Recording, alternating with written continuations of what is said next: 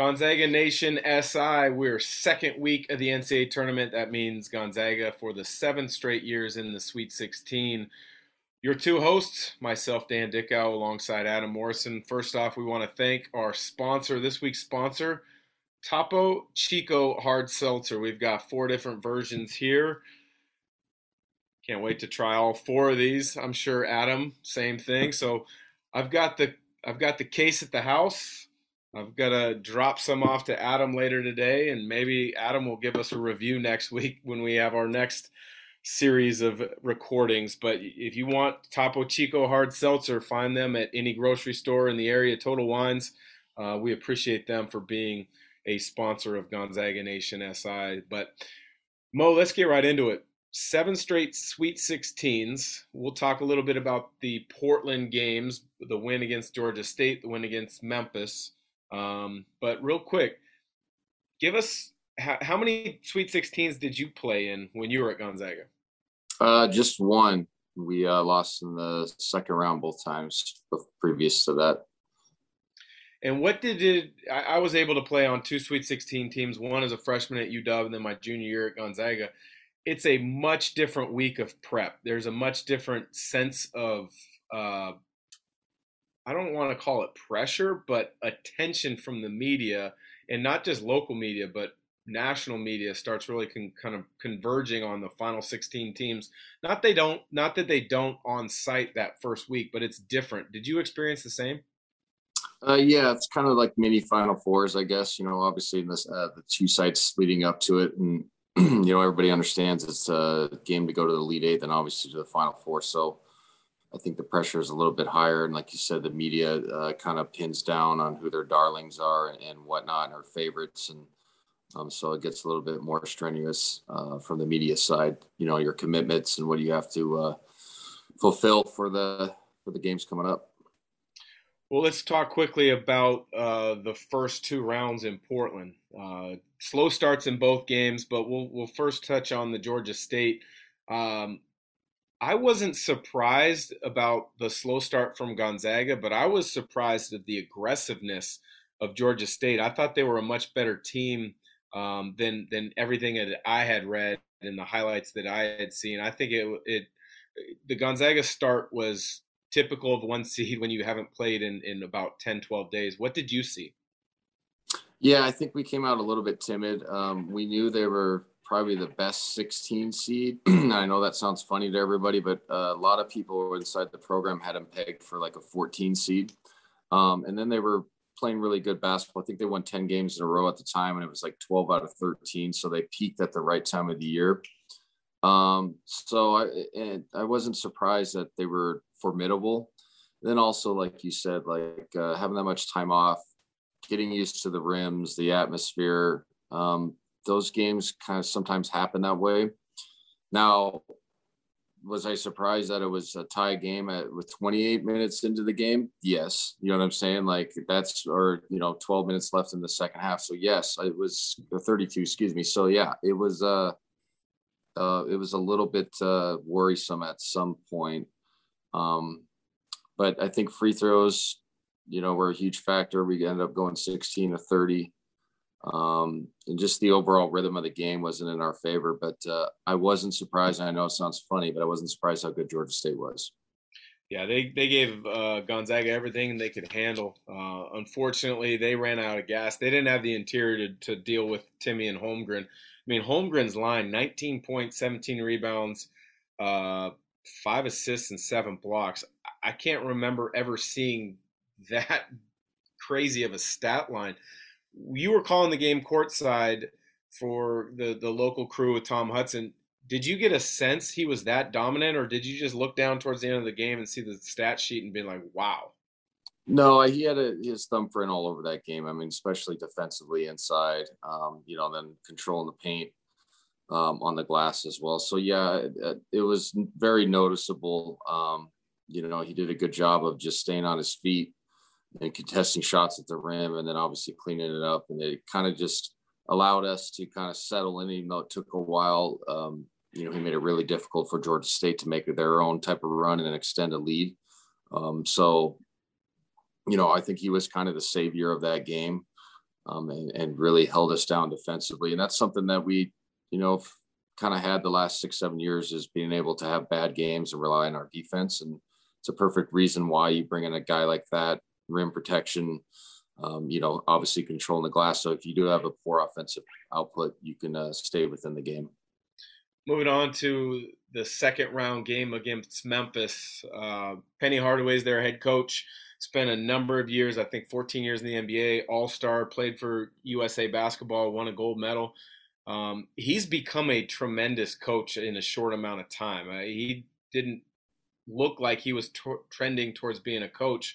Were you impressed with him in the two games that you saw, first the Boise State and then the Gonzaga game? Yeah, I mean they had a great plan for both games. I think they just overwhelmed Boise State with their athleticism and their pressure and their kind of run around with your head cut off defense. And I know it sounds funny, but they just like run and jump. They zoned a little bit. They zone press. They man press. So it made them really difficult. And then when they get into our game, they ran similar type of defense. It wasn't as aggressive because they knew that our personnel was different. It was better, obviously. But I was impressed with kind of the schemes he was trying to put. And then, like his substitution patterns were really good. And I know that sounds weird, but he always had fresh guys in there and he had different matchups. Most of the guys that came off the bench for made an impact on the game in some shape or form. So he did a good job coaching. He did a good job coaching. I think Coach Few did a tremendous job of whatever he said to the guys at halftime, because Gonzaga was down double digits. Only the second time this season they were down double digits going into halftime. But the first 4 or 5 minutes or so in the second half from Drew Timme, that might have been the best stretch I have seen from a Gonzaga player that I can remember. What did you see?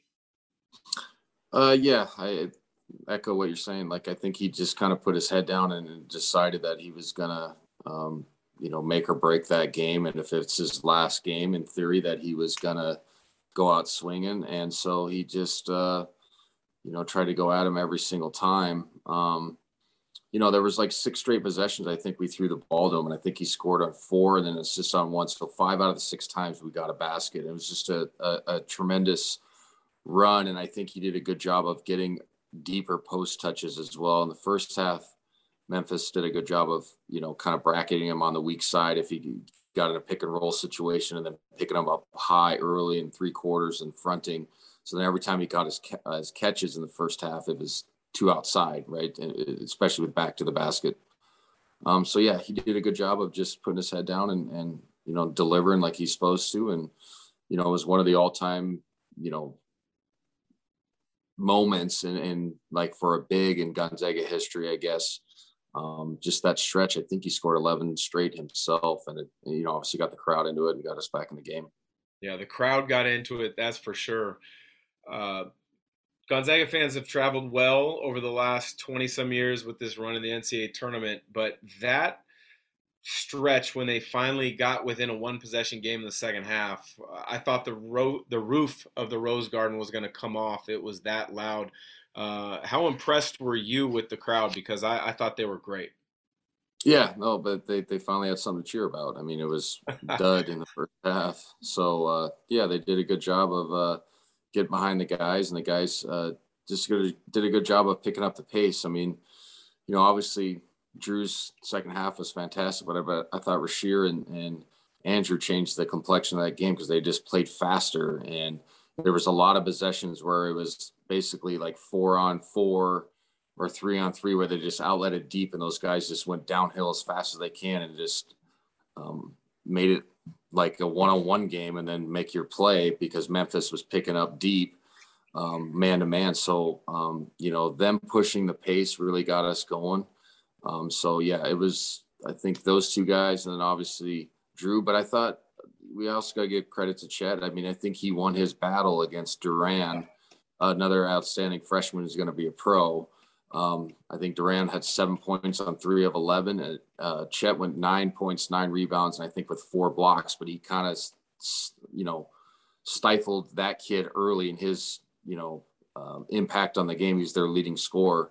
So I thought Chet, even though it wasn't a wow game, but it was also like he won his battle against another NBA prospect. And, so that also helped us get a win. Yeah, Chet's plus minus, I believe it was 18 or 19. The only Gonzaga player to be in double figures plus minus, and I would agree with you. I thought Andrew Nembhard playing 40 minutes. He had a couple turnovers, but how are you not going to have turnovers against their pressure when you play 40 minutes? And Rasir Bolton, he's been the unsung hero so many different times this year. And the fact that he did it in his first NCAA tournament game, or excuse me, first tournament weekend, speaks volumes. Because here's a kid who started at Penn State, went to Iowa State, two really bad programs essentially over the last couple of years. Just wanted a chance to be a part of a good team, and he's made the most of it in Spokane with the Zags. Yeah, no, he's been great for us. He gives us a different element. Offensively, he can shoot the three with a quick release, but he's also really fast downhill. He's got a nice float game. I think defensively he gives guys issues because of his quickness. He's just another secondary ball handler to Andrew when there's pressure situations, because he played point guard at Iowa State. But he also averaged, I think, 17 on the season. So like he could score the basketball as well. So he's been fantastic, and it was nice to see a kid that's a good player finally get an opportunity in the NCAA tournament.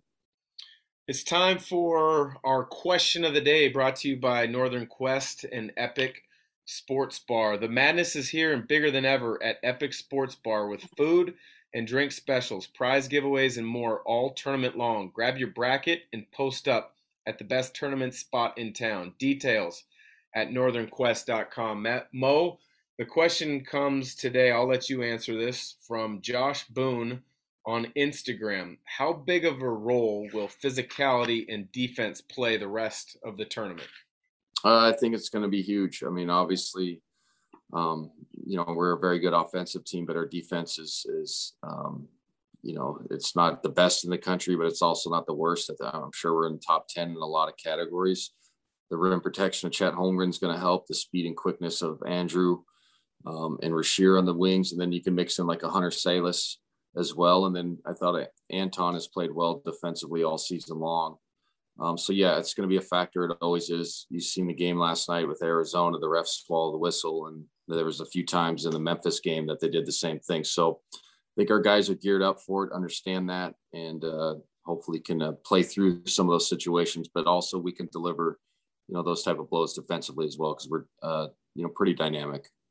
Well, it was nice to see a physical game early in the tournament, as opposed to last year where the physical game started with UCLA in the Final Four, and then obviously Baylor was very physical in the title game. So, Mo, I appreciate you joining. We've got another episode coming up later this week, but thanks again to our sponsors, Topo Chico, Hard Seltzer, and Epic Sports Bar at Northern Quest. For Gonzaga Nation SI, he's Adam Morrison. I'm Dan Dickau.